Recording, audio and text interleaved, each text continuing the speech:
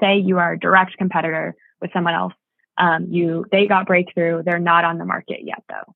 You can still get breakthrough for the same indication. FDA does not consider that as a cleared or approved alternative, even if they're miles ahead of you, they're in clinical study, you just got it out of your animal study. Welcome to the Global Medical Device Podcast, where today's brightest minds in the medical device industry go to get their most useful and actionable insider knowledge, direct from some of the world's leading medical device experts and companies.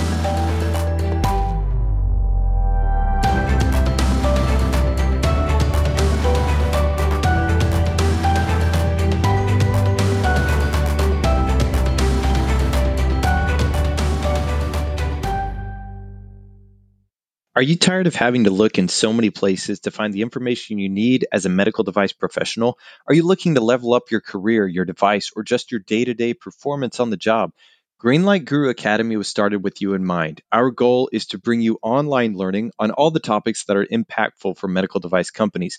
The Academy represents years of experience helping companies get their devices on the market and keep them there. I can't tell you how many times we've heard people say, I wish I'd found this sooner in my career. So we want to share it with you as well. So come join us at academy.greenlight.guru.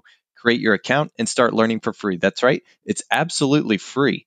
If you do find a paid course or a membership that looks right for you, however, listeners from the podcast can get 25% off any of our products in the Academy by using the code podcast25. Just enter the code during checkout and start leveling up today. Thanks for learning with us at Greenlight Guru Academy. Hey everyone, welcome back. Today we're going to be talking about the breakthrough designation for devices. The FDA came out with this project, I believe it was a program about 5 years ago, if I remember that correctly, in 2018. At the time of this recording, I guess it's about 5 years. And a lot of people still don't understand it, don't understand the benefits of the breakthrough device designation. So we're bringing in Ellie Reynolds. Ellie Reynolds is the Senior Quality Assurance and Regulatory Affairs Manager at Proxima Clinical Research. Ellie has worked for small life sciences consulting firms where she's performed market landscape assessments. She's provided strategic insights to major pharmaceutical companies. Ellie has a master's in bioengineering with a focus on global medical innovation from Rice University, and she's worked on multiple medical devices from need identification through the entire development process. We hope you enjoy this episode on considerations for breakthrough device designation. Let us know what you think. We always love to hear feedback, and we hope you enjoy this episode. Hey, everyone. Welcome back to the Global Medical Device Podcast. My name is Etienne Nichols. I am the host for today's episode. Today, we're going to talk about something that we may have talked about on the podcast before, but I personally have not. So I'm excited to talk about it, and that is the breakthrough device designation. And with me to talk about this is Ellie Reynolds, the Associate Director for Quality Assurance and Regulatory Affairs at Proxima Clinical Research. So Ellie, glad to have you on the show. How are you doing today? Happy to be here. I'm excited to talk about this. We have startups coming to us left and right. Everyone thinks they're breakthrough. I think it's a harder path to get down than most might imagine, but there's some serious benefits to the program that these novel technologies can really benefit from. That's fantastic. And I'm glad you said you're happy to be here because poor Ellie, she was subjected to kind of a barrage of questions before we hit record. So thank you for putting up with my curiosity. And I'm excited to talk about this today. So I don't know exactly where you would want to start. My mind, when I think, okay, where do I want to start? I typically think, okay, what's the history of this breakthrough device designation, or where's it come from? Something like that. Can you tell us a little bit about where it used to be and maybe where it is now, and we can look at some of the things that we need to be applying today? Sure. So in the grand scheme of things, I think the breakthrough designation program is not that old relative to the history of FDA. There were some prior pathways like expedited access. The drug side has orphan drug designation, other things that sort of get FDA's attention more focused. On the device side of things, around 2017 or so is when the program was established. And the intent was to afford these novel devices closer attention, expedited review to get them on the market faster to those patients in the most critical conditions that need them most. So to really foster that innovation and to not burden these novel technologies down by the paradigm and the wait time associated with FDA review. That being said, they still go through the same steps. They just may be able to do it faster, may have a little bit of leniency or expedited pathways or priority review. And the whole intent is just to get these technologies faster. Since its initiation, the criteria have pretty much stayed the same. FDA will comment and has added comments recently sort of about what may be considered part of fulfilling the criteria. And then they also started sort of a sister program called the Safer Technologies that allows other devices that may not fit the breakthrough criteria to have some of the same benefits. Different conversation, but they're really fostering this idea of innovation and getting it to market quickly. Interesting. Okay, so there's a lot to unpack there. So I really appreciate you going through that. So maybe if we built the perimeter around or built the scope of this conversation, what classes of device does this apply to, and how would you determine whether or not maybe you are a potential for a breakthrough designation? Mm-hmm. So it applies to any device that has to go through a marketing submission. If you're exempt, it's not going to apply to you. It technically applies to anything 510K, de novo, PMA. However, there is some sort of juxtaposition of calling yourself a breakthrough technology, but then claiming substantial equivalence. It's possible, but holding both of those in your mind is a little bit hard to make both arguments. So that's just fair warning. There are 510K devices that are breakthrough, but they're a little bit opposing arguments. Whether you qualify for breakthrough designation, there's two main criteria. The first one being that the device provides a more effective treatment or diagnosis for a life-threatening or irreversibly debilitating disease. The second one is in a slew of 4 different sub-criteria that you technically only have to meet one of them. They kind of overlap, and it's usually worth making the argument for more than one. Those 4 being it represents a breakthrough technology, that there's no approved or cleared alternative, that the device offers significant advantages over any approved or cleared alternative, and that the availability is in the best interest of patients. The first criteria being the biggest one, the second criteria and the subparts are a little more subjective. But ultimately, if you think your device is a good candidate for those and meeting those qualifications, then you submit a case of asking FDA to grant the designation. Okay. So that would be I guess the first step. I would look at my device and determine whether or not I am more effective and life-saving, some of the things that you mentioned. And then that is the next step, is just to do a Q-sub, or is there more of a formal document that I would look at or to do that gap analysis? Mm-hmm. Yeah, there's FDA guidance about it that outlines what the submission needs to entail, the different considerations they're thinking about with regards to each of the criteria. But it is just a document that you submit to FDA, making your claim of how you meet both of these criteria, which ones you think you fall under. You describe the device, obviously, and what your planned marketing submission is, any history that you may have with FDA. But the core is, we think that we treat a life-threatening or irreversibly debilitating disease, making the case that your indication does fall under that. Some of them are more obvious cases than others, but there's always an argument to be made there. And then that your device provides a more effective treatment or diagnosis in accomplishing that.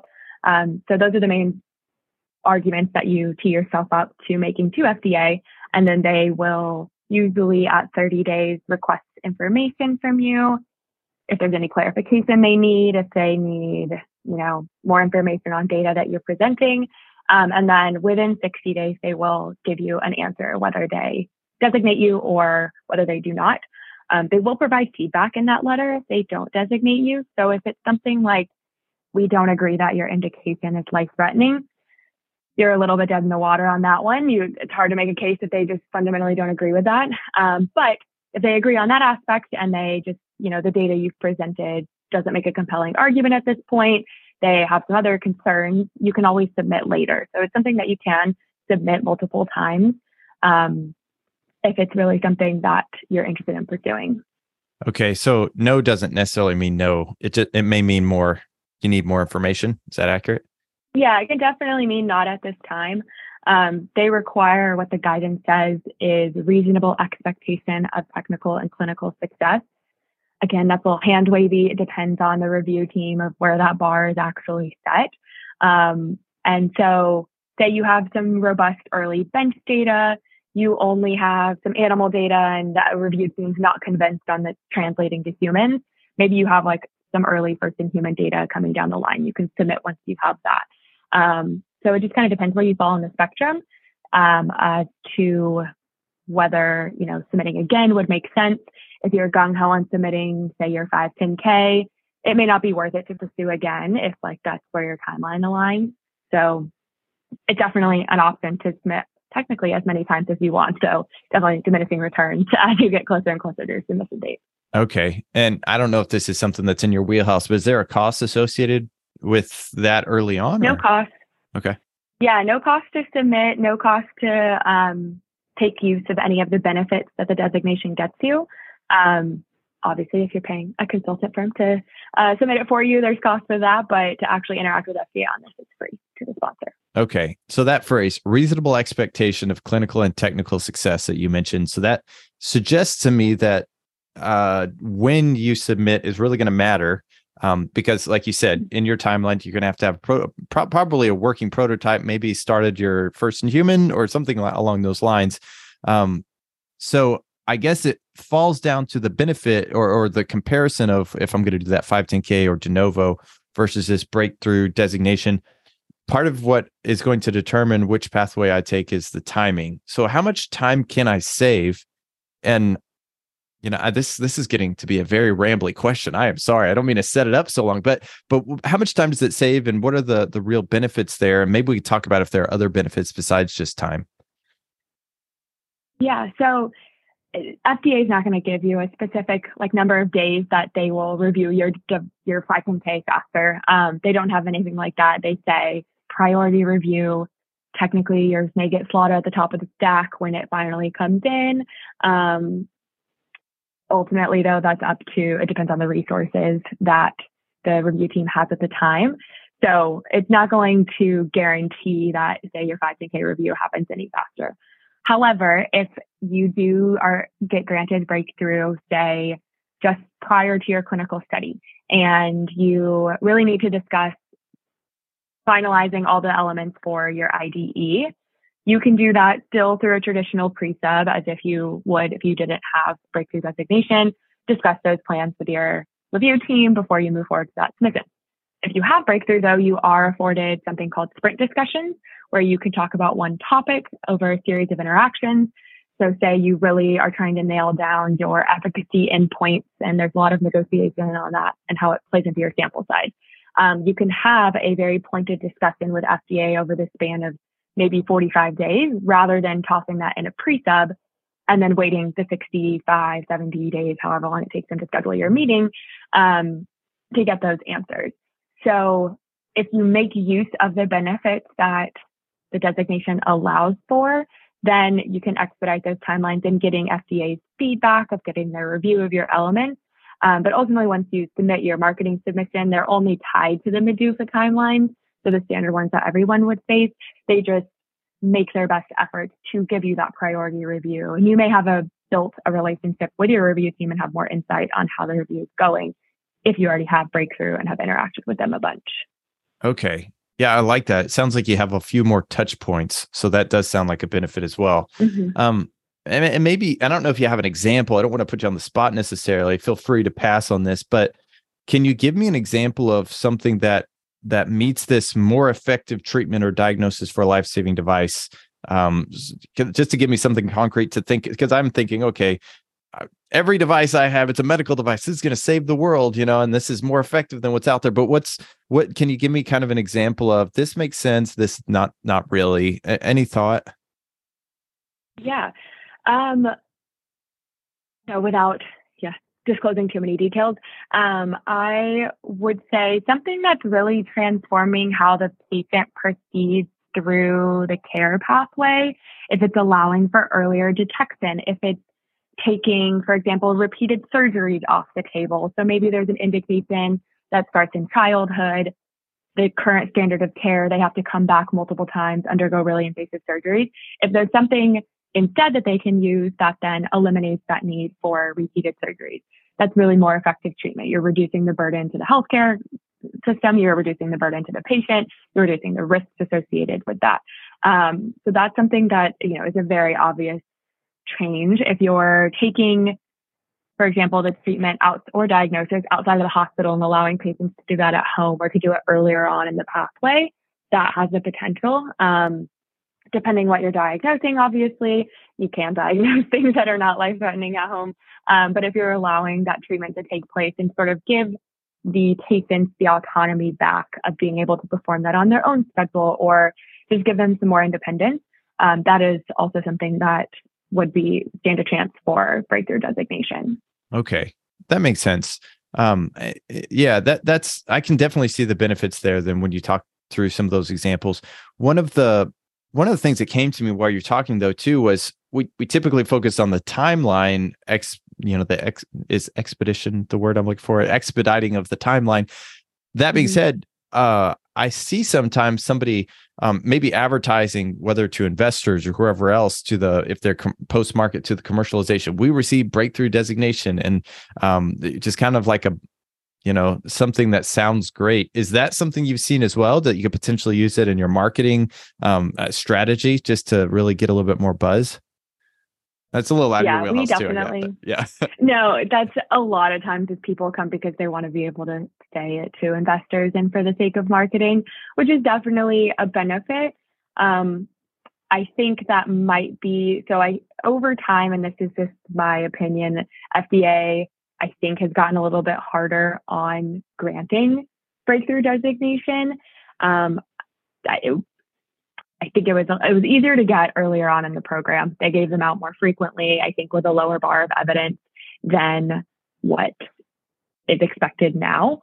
And so part of that may be that it kind of just became this like buzzy, trendy buzzword in the community of, we're breakthrough.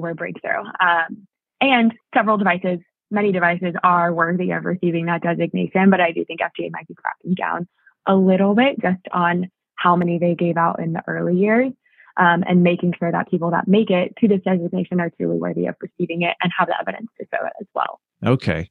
So, and are you able to speculate on what exactly they're cracking down on? Are they looking for a larger population that will see the benefit? What are the things that they might be looking at specifically? I think it's stricter on that clinical and technical success. In theory, they accept literature, bench, animal, human data, the whole slew of it. In practice, I would say it's generally expected you have something animal with an obvious translation to human, if not early human. I think that the bar is just increasing, and you can see it in the number of designations that FDA has granted in the past years. They do publish that data. I just think what they're framing as worthy at the stage of development for breakthrough designation, that bar is what's increasing. The criteria 2 elements, again, those are more subjective. I think those are true regardless of the stage of development.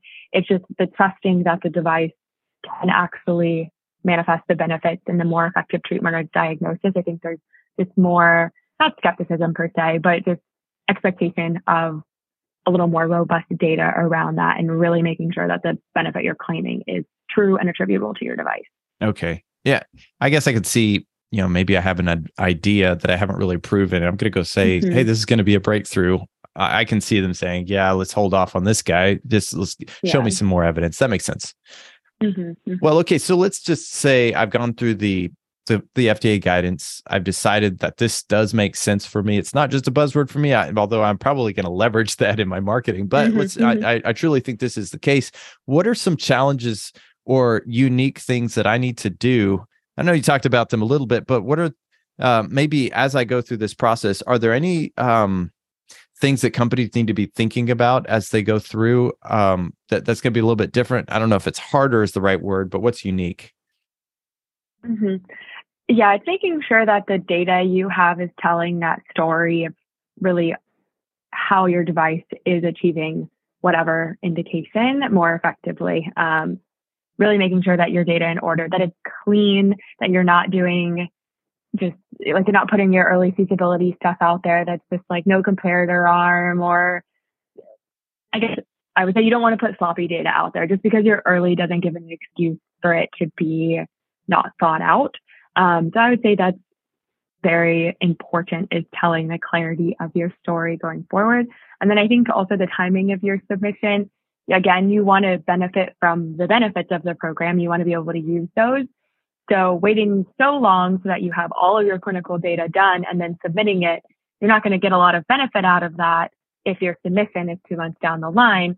So you want to make sure you're submitting it at a time where you're going to quickly be able to follow up and leverage the sprint discussions or the protocol agreements that it allows for.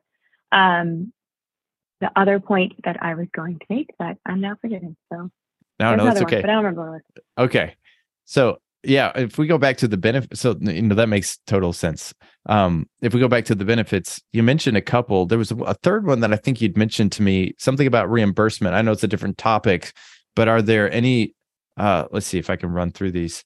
The benefit of more interaction with the FDA, that those more touch points, the potential for that marketing and investing.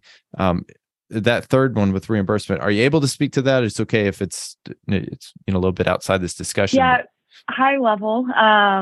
It used to be guaranteed that a breakthrough device, once it made it onto market, would receive automatic CMS reimbursement. No longer the case. That was revoked, reviewed. It may still be under review. It changes all the time.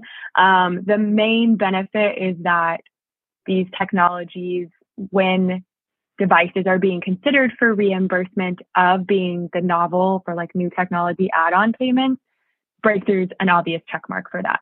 So it almost guarantees that. It makes that decision easier, but it doesn't necessarily guarantee any particular coverage like it did in the early days of the program.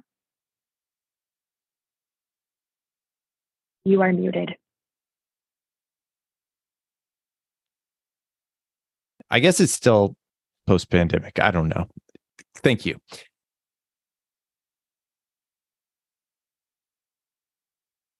What else as a company do I need to be thinking about if I have a breakthrough device designation, or at least think that I do, and I want to approach this pathway? Again, one of the points that I wanted to really emphasize that you made was really good, is that you still have to follow these other pathways. If it's de novo, if it's 510K, PMA, you still have all of the other interactions that you have to go through in those submissions. But what are the, I'm still leading up to my submission. What are those things that I need to be really, really grappling with and really hammering down?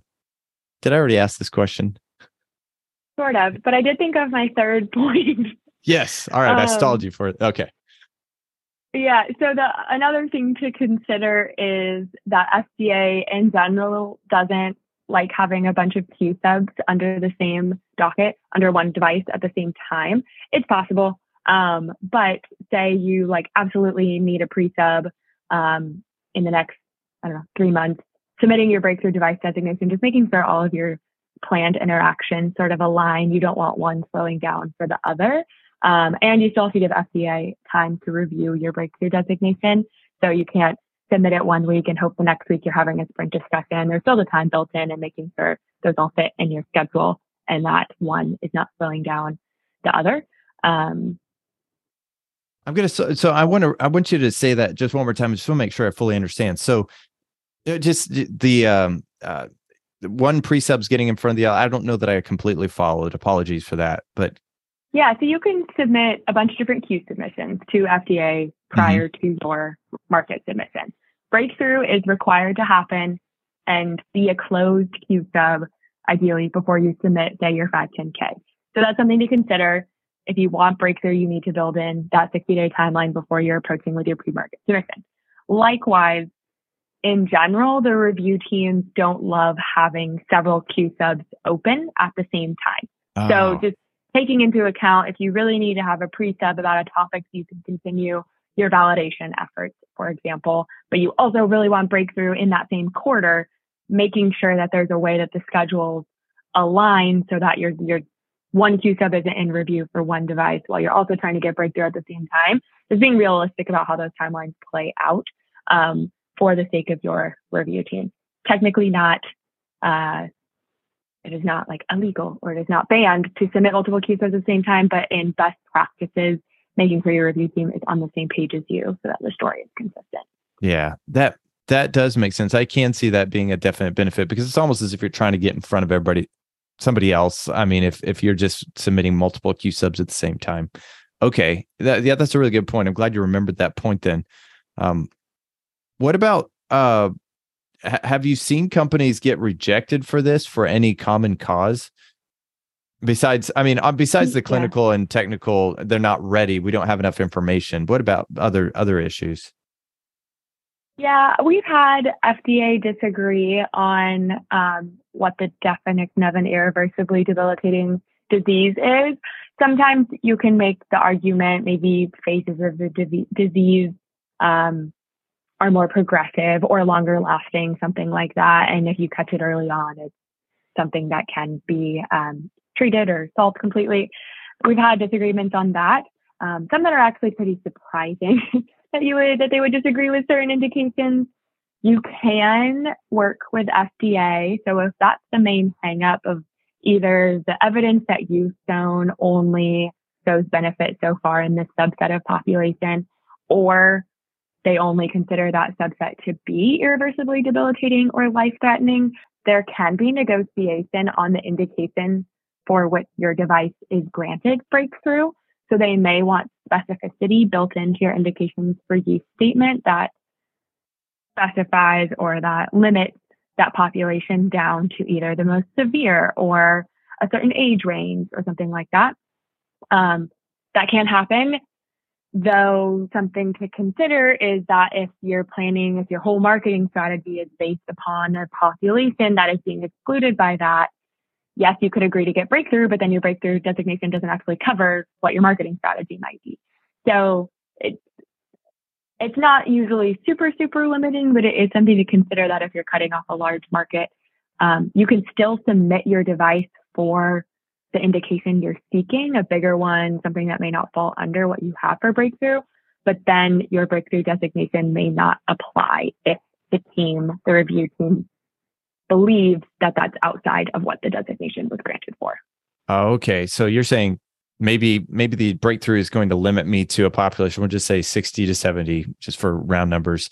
And then after, when it's time for me to submit the 510K portion, I'm still going to just submit it for a broader range than that. And maybe I'll get my hand slapped, but maybe I'll be able to convince them as well. Is that the thought? So they will still review it in light of what you're submitting. So if you're going 50 to 70, they will still look at your evidence of data. It's just that those interactions you had under breakthrough would have been limited to the 60 to 70 scope. So the expedited review nature or priority review you're afforded with your breakthrough designation, if you have changed your indications enough, your device may not actually be covered by the designation anymore. So you may just fall in line where you fall in line.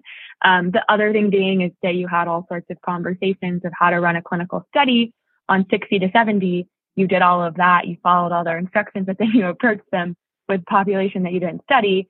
That's an oversight on a bigger part, but it is something to keep in mind of like where that aligns and what they're reviewing you in light of versus what your ultimate goals are. Okay. Any reasons you just tell people I wouldn't go that direction? Any reasons you just typically do, or do you just is it something breakthrough designation? Yeah, for breakthrough designation, I guess I'm thinking, are you kind of conservative or liberal on it as far as I would go ahead and try, or obviously there's some cut and dried cases, but it doesn't hurt to try. It's not going to cast an unfavorable light from FDA if you get rejected for whatever reason. At the same time, if your marketing submission is on the cusp and it is absolutely critical you get it in at a certain time in which the breakthrough submission would slow that down, that's probably not worth it at that case. And FDA also might realize that and know you're not benefiting from this program. Why would we designate you and waste our resources on promising them to you if you're done with what you're doing? So I would say that if there's an obvious thing that, you're a Me Too device, yes, you do something different, but the case for making a more effective benefit or diagnosis, again, you can submit it, but if you're spending the time, resources, whether they're internal or external, on preparing that packet, interacting with FDA, you have the time to give, go for it. But if that time is better spent elsewhere, then, it's not make or break. Plenty of devices make it onto the market without breakthrough designation, even if they should have gotten it. So it's only a benefit. And, I don't know if it's always worth the effort if it's something that's going to slow you down or is ultimately just kind of a waste of time for a particular device. That makes sense. I mean, since there is a guidance out there and there's precedent and so forth, it makes sense that you should be relatively in line with what they're expecting by the time you actually get around to doing it. So that makes sense. Any other pieces of advice that you have for companies? I think it feels like we covered a lot of ground and a lot of both the perimeter and then the technical details around the breakthrough designation. But what other advice do you have for companies, if any? I would say with regards to competitors, so breakthrough designation, one of the criterion is that no approved or cleared alternatives exist. That can be a little bit hand wavy as to, is it an alternative procedure? It may not have a device. There may be a device that does the same thing or treats the same condition, but then the other option is, do you provide significant advantages over that? Do you eliminate steps? Do you eliminate risk? Do you change how it interacts with the care pathway? You can have competitors that have received breakthroughs. So say you are a direct competitor with someone else. They got breakthrough. They're not on the market yet, though. You can still get breakthrough for the same indication. FDA does not consider that as a cleared or approved alternative, even if they're miles ahead of you, they're in clinical study, you just got it out of your animal study. You can still get breakthrough based on that. Once that they are approved, cleared, whatever their pathway is to the market, then that makes it a much harder case. And technically, no one else can get breakthrough for the same indication unless you're showing a different kind of benefit for that. So I guess the advice is that don't be discouraged if your competitors have received breakthrough. It's actually a good sign that FDA has considered that indication irreversibly debilitating or life-threatening. If you know kind of the stage of development of that device too, you can get a sense for what kind of evidence they might be looking for in your breakthrough designation as well. Okay. Yeah, that's really good to hear. That makes sense. So once, and it doesn't affect anything as well if they get onto the market after you've been designated and you're not on the market yet, that doesn't really disqualify you. Yeah. Yeah. I mean, I don't think there's anything that would say, oh, now they're all revoked. It's just what someone makes on the market. It's not that indication would be hard pressed to say there's no cleared or approved alternative, and how you demonstrate that you're better than them if you are a very, very similar comparator. Well, very cool. That's really cool. I really appreciate you breaking down this topic and talking about this designation, this expediting the pathway, really. So I really appreciate that. Where can people find you? And I don't know if you necessarily want people reaching out to you, but if you did, where would they reach out to talk to you? Yeah, I can be found on LinkedIn. Again, my name's Ellie Reynolds, or via email. My email is ellie@proximacro.com. Feel free to reach out. We do breakthrough device designations all the time. We do step designation requests. We also will do assessments for companies or devices that are maybe early stage, maybe not sure how the argument's going to be made. We can do an assessment that breaks down the checklist or breaks down the criteria into a more in-depth checklist of how you might be able to make a case for breakthrough. Where does your evidence stand? So that's something we are happy to do. We do so all the time. We love breakthrough devices, but also it's okay if you're not breakthrough. Everything's important. I think that's also good to remember. So. Really cool. All right. Thanks so much. And we'll put your information in the show notes. So those of you who are listening, you can definitely look there and be able to get a hold of her or Proxima directly. So fantastic. Thank you so much for being on the show today, Ellie. And I will let you all get back to the rest of your day. Take care. Thank you so much for listening. If you enjoyed this episode, reach out and let us know either on LinkedIn, or I'd personally love to hear from you via email. Check us out. If you're interested in learning about our software built for MedTech, whether it's our document management system, our CAPA management system, the design controls risk management system, or our electronic data capture for clinical investigations, this is software built by MedTech professionals for MedTech professionals. You can check it out at www.greenlight.guru or check the show notes for a link. Thanks so much for stopping in. Lastly, Please consider leaving us a review on iTunes. It helps others find us. It lets us know how we're doing. We appreciate any comments that you may have. Thank you so much. Take care.